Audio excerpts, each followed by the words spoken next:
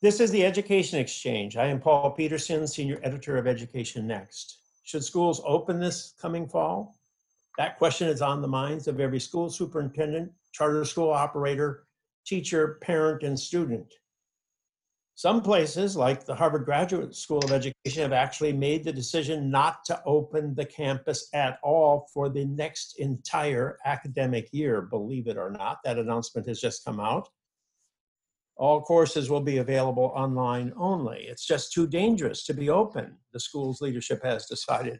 But others say that schools should be open this fall. Young people under the age of 20 are the least likely to display symptoms of the coronavirus.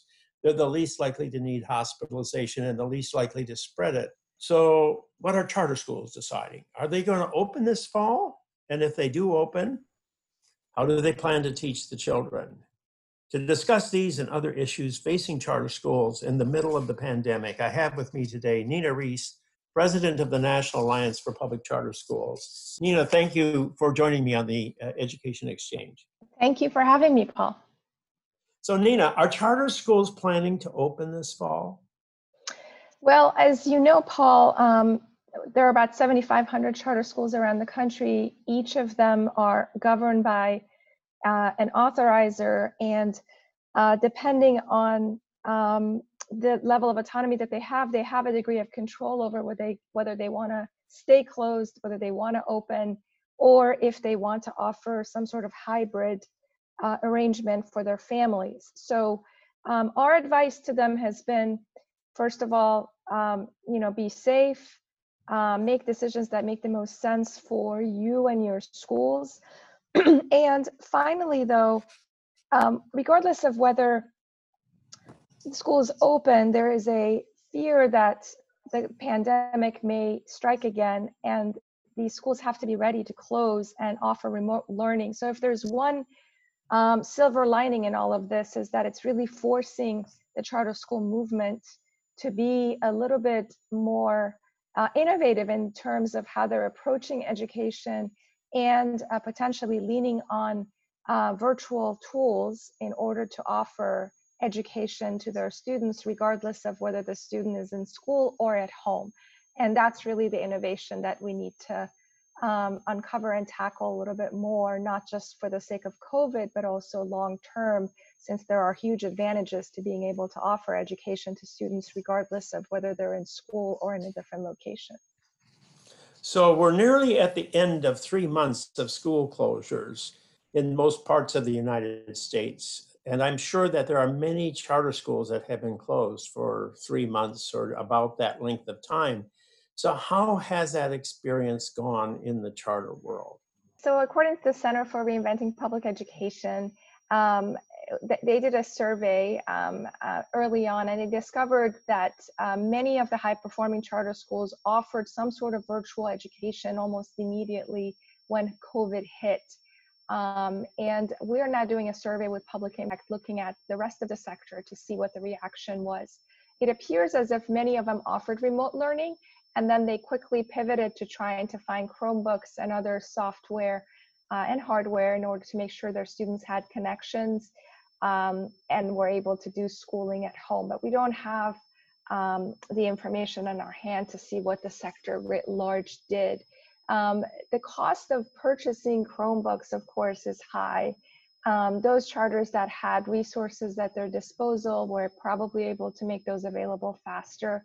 But as a sector that's already receiving about 25% less in funding compared to traditional schools, these are the types of things that have been discussed by our sector, and things that keep us up at night, because to the extent we were already behind, costs and expenditures like this further take us back. So it's important that we use this moment in time to highlight how quickly our community has pivoted to offering online education, and how the nimbleness of charter schooling makes it possible for us to make quick corrections and offer computers and whatnot to our students. But at the same time, the fact that we don't have equitable access to funding is definitely an issue that's front and center for us, and something we're advocating for at the federal level.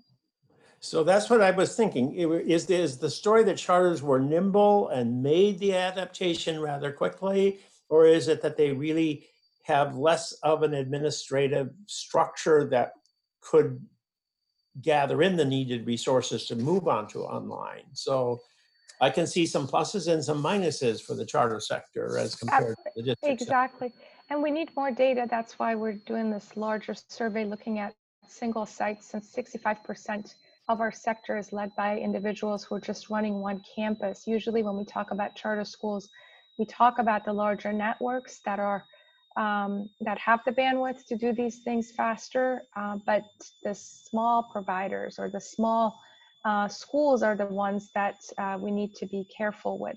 So I do think it's true, though, every single one I've talked to so far, and this is very anecdotal, has told us that they did remote learning. So you can do remote learning by just offering homework packets and leaning on other tools in order to educate students. To do so online, though, is not just also about offering a computer. You have to train your teachers. You have to make sure the courses that you're putting online are presented in a way that's appealing to students. It's actually, this is where the full-time virtual charter schools can teach a lot to the traditional sector because they've been doing this for so long. So it's actually complicated. To keep students engaged also requires a degree of creativity, and in most cases, if you don't have a guardian or parent at home, offering this kind of virtual learning to smaller students is rather challenging. So the short answer is yes, they were nimble, they came up with solutions fast, and they also made decisions around expenditures in the hopes that either philanthropy or government would offer them resources. And we're now going to see whether with the CARES Act, they will receive their share of funding from the federal government. A lot of them are concerned about the budget crisis that's about to hit many states and the ramifications of that on per pupil expenditures for charters is what we're currently worried about. So is there anything in the CARES Act special for charters, or is it just got to come out of each state's allocation that they have received, and they've got to fight with the district schools to get the share that they need? So if you are your own local education agency, you will be technically eligible to receive a portion of the $13.5 billion that went to states in order to support K-12 education. But if you were authorized and chartered by a school district, the school district will receive the money and they will disseminate the funds. There are 16 states where charters are vulnerable right now.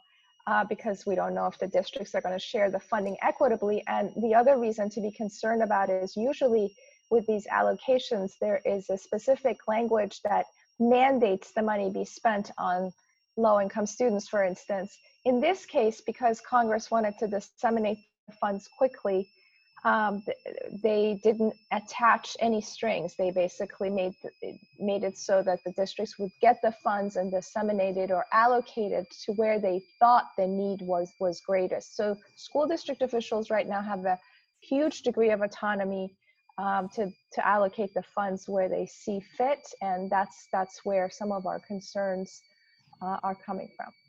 And I guess you won't really know until things unfold throughout the course of the coming year. Exactly. So how about future funding? Is there any effort being made by the charter sector to see whether or not additional funds might be made available as the federal government thinks about doing the next round? There's always talk about the next round. Whether or not it's actually going to make it through Congress is unclear, but will there be anything in that package for charters? Yes, so there are discussions right now underway for another relief/recovery package. The House HEROES bill passed a week or so ago, and of course the Senate dismissed that bill because the price point for it was really high. Having said that, even though the price point was high, the amount of money allocated for K-12 education wasn't as high as we had hoped. So this bill is now in the Senate, or there's going to be legislation out of the Senate and the discussions around funding for education are definitely on the table. It appears as if the Senate is open to some sort of discussion around offering online learning resources to states. They don't, Republicans don't like the E-rate program, but they are aware of the need for more computers and for measures to better connect students to the internet. So that's where some of the coalition building has taken place. But it remains to be seen how receptive Senate Republicans are, since the Senate is led by Republicans, to these huge expenditures, at a time where states are suffering, whether they'll be open to attaching strings. And so to your question about future safeguards for charter schools, we definitely believe that if there is going to be more funding, there should be more explicit language ensuring that charters get their fair share of funding. And more importantly, that states or school districts don't use fiscal impact as an excuse to not renew a charter, which is the incident that just happened in upstate New York and Buffalo with the high-performing network that didn't get reauthorized because the school district worried about its financial situation or the impact of more students going to a charter school as a result of COVID. So now tell me about the story that emerged in Pennsylvania, where it was alleged that the virtual school was shut down by the state. A virtual charter was shut down because all the other schools were shut down, so they had to be shut down too, even though everybody else was going online, but they couldn't continue online. Was that story accurate, or was that one of these false facts that travels around out there? I'm not familiar with the particular story you have you cited, but in other states like Oregon, there definitely was an effort, and in fact, a push to not allow for schools to be open if they couldn't serve students with disabilities equitably. Which is a shame, because those virtual schools that have been in operation in the chartering space for a long time, if they have learned anything, it's the idea that they have to be open and be able to serve the needs of special needs students. So when I was talking about some lessons, this is where there is expertise in how to offer this kind of coursework to special needs students. So yes, there, in those places where districts decided they were going to shut everything down because they couldn't adhere to the rules and regulations of the ADA and IDEA, or were waiting for federal guidance to adhere to those rules, all schools were closed, and charters as a result were also were closed regardless of whether they were able to offer the services. So but that was immediately, but you think people have worked their way around that, and that it appears, feeded yes, into the past? It appears so. And again, the Center for Reinventing Public Education is tracking a lot of these on a database, so we can double check. But I believe that most districts are doing something. Well, of course, the school year is over, but it's unfortunate that this even happened, to be honest. And I think because the department came up with guidance that clarified how you could offer these services without running afoul of IDEA, was helpful. But as you know, the school administrators want greater flexibility from IDEA, which is a cause for concern for the special ed lobbying organizations, who worry that giving that kind of broad authority to school district officials could be damaging to students with disabilities. Yeah, well, shifting to the fall. So if schools do open this fall, how are they going to open? Are they going to have masks? Are they going to have social distancing? And if so, how in the heck can you actually run a school in remotely effective way if all these restrictions are imposed upon your operation? Well, we have a guide that we're about to release on how to safely reopen your school. Again, this is a country that has 15,000 school districts, so 15,000 different ways of doing this. And as you know, a number of states like Montana and Wyoming, that were ahead of reopening their, their communities, are probably going to be in a different place compared to some of the schools in the Northeast.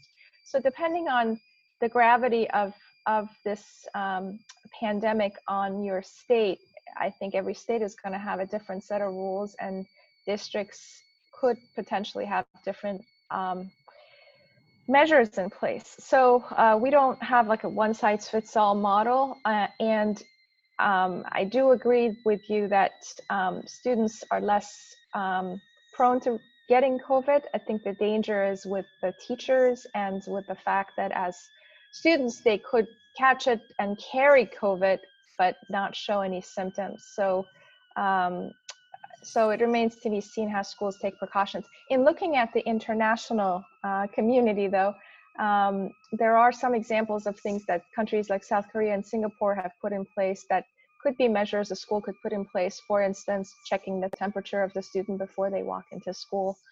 And of course, cleaning your space thoroughly are just a couple of things that a lot of schools have already put in place and will probably consider. Those are not as those are easy things to put in place, so to speak. But the rest of it around masks, I do think that that's going to depend on, what school districts and states do, and to some extent, again, whether an actual school wants to take additional precautions on top of what's been mandated.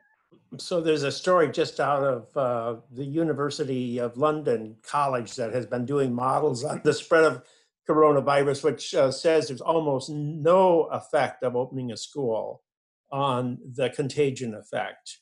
It's about the least effective measure that you can take if you really want to reduce the rapidity with which the virus spreads, because not only do kids not show the symptom, but they don't spread the disease. So in Sweden, where they've had schools open all spring, there's been only one case of a teacher who died, and that teacher got that virus not in school, but in a different setting. So really the evidence that the schools are a serious problem for spreading the disease is one that made sense at the beginning, but as the data comes flooding in, does it still make any sense?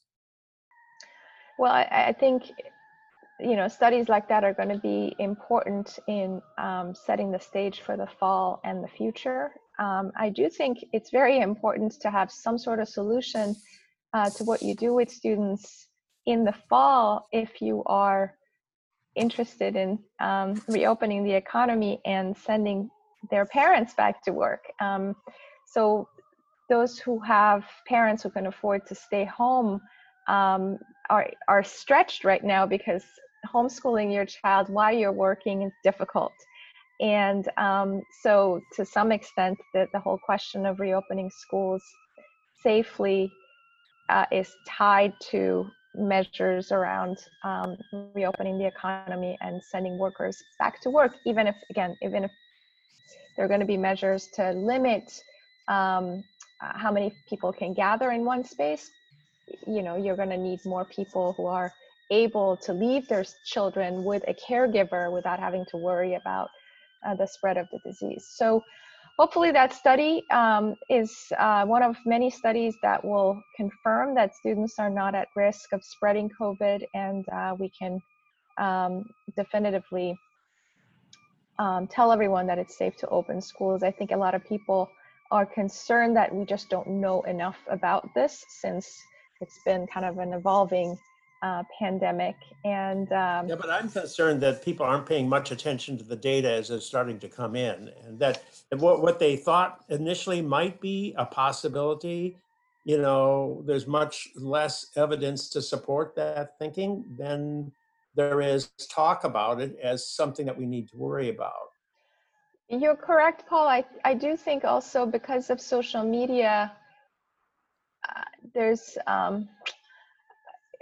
people are confused about what's fact and what needs to still be studied a little bit more. So some of the early warnings or things that government officials shared, which were then found to be inaccurate, have given the general public a sense that no one knows what this is and how it spreads. So so I think that that's kind of feeding into this. There is a sense that no one knows what's going on, and we should just better be safe than sorry, so to speak. But I mean, that's why it's dangerous to some extent when you're putting too many facts out, or where public officials are offering information that they have to redact afterwards.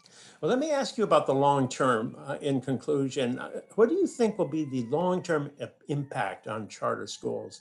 Do you think more and more parents are going to say, I'm not satisfied with the schools that are being assigned to my child, or my child is being assigned to go to, and I want a choice? Or do you think that this is going to cripple the charter sector because of the financial problems that are emerging? Well, before I answer that question, let me just give you a couple of examples of some of the things our sector has done really effectively. I should have said this at the top of the hour. So if you look at New Orleans, which is an all charter district, and the response of that school district, that definitely points us in a certain direction in terms of the importance of having a system of schools and a nimble central office serving it, rather than a large bureaucracy that's going to put everything or bring everything to a screeching halt until given more direction. So New Orleans is a great example of what happens when every school has the autonomy to manage its school by itself. Success Academy, as you well know, put all of their course content online. They closed their school ahead of schedule. And so it's a great example of what chartering can do. And in this instance, this information is available to everyone to tap into. Any school can look at what Success has put up and benefit from it. And then other examples like Rocket Ship, based in San Jose, but with schools around the country, they have a care corps that's calling families every day to see if they have any questions, not just about schooling, but other needs that can range from, food and supplies and whatnot. So again, the spirit that the charter school leaders bring to the table is really definitely something to tap into. And I think, as we learn more about what they've done, we can try to kind of disseminate this information more broadly to the traditional space and to our other peers in the chartering space. In terms of the impact, when you look at, there's been a bunch of survey work done by different organizations. It does appear that there is a greater interest in homeschooling, and a lot of organizations like the Powerful Parent Network have also raised this question of, I need to be comfortable with whether my school can reopen, and I should have more of a say about how this happens. So I don't know what all of this is going to lead into, but I do think there is, in some communities, probably more of a tendency to want to send your child to a school that has, a hybrid component, or better ways to dealing with these types of crises than the traditional system in some instances. In terms of the impact of the budgets on chartering, and that's a great question. We are definitely getting ready to advocate at the state level for more funding, and for equitable funding at least. And we think that this is a moment where we should be having greater conversations with school districts about co-location, facilities access, and whatnot. But in those instances where the district has already decided that charters are the enemy, those discussions are going to be much more difficult to have. So yeah, we're concerned, but I also think there are some bright spots in some places where the district officials are understanding the benefits of having options within the public system. Well, thank you for joining me on the Education Exchange, Nina. It's been great chatting with you about how charters are responding to this pandemic that is threatening our schools and our country in so many different ways. So thank you for joining me on the Education Exchange. Thank you so much, Paul. I have been speaking with Nina Rees, the president of the National Alliance for Public Charter Schools. I am Paul Peterson. This is the Education Exchange. We release a new podcast every Monday at noon on Education Next. Thank you for joining me.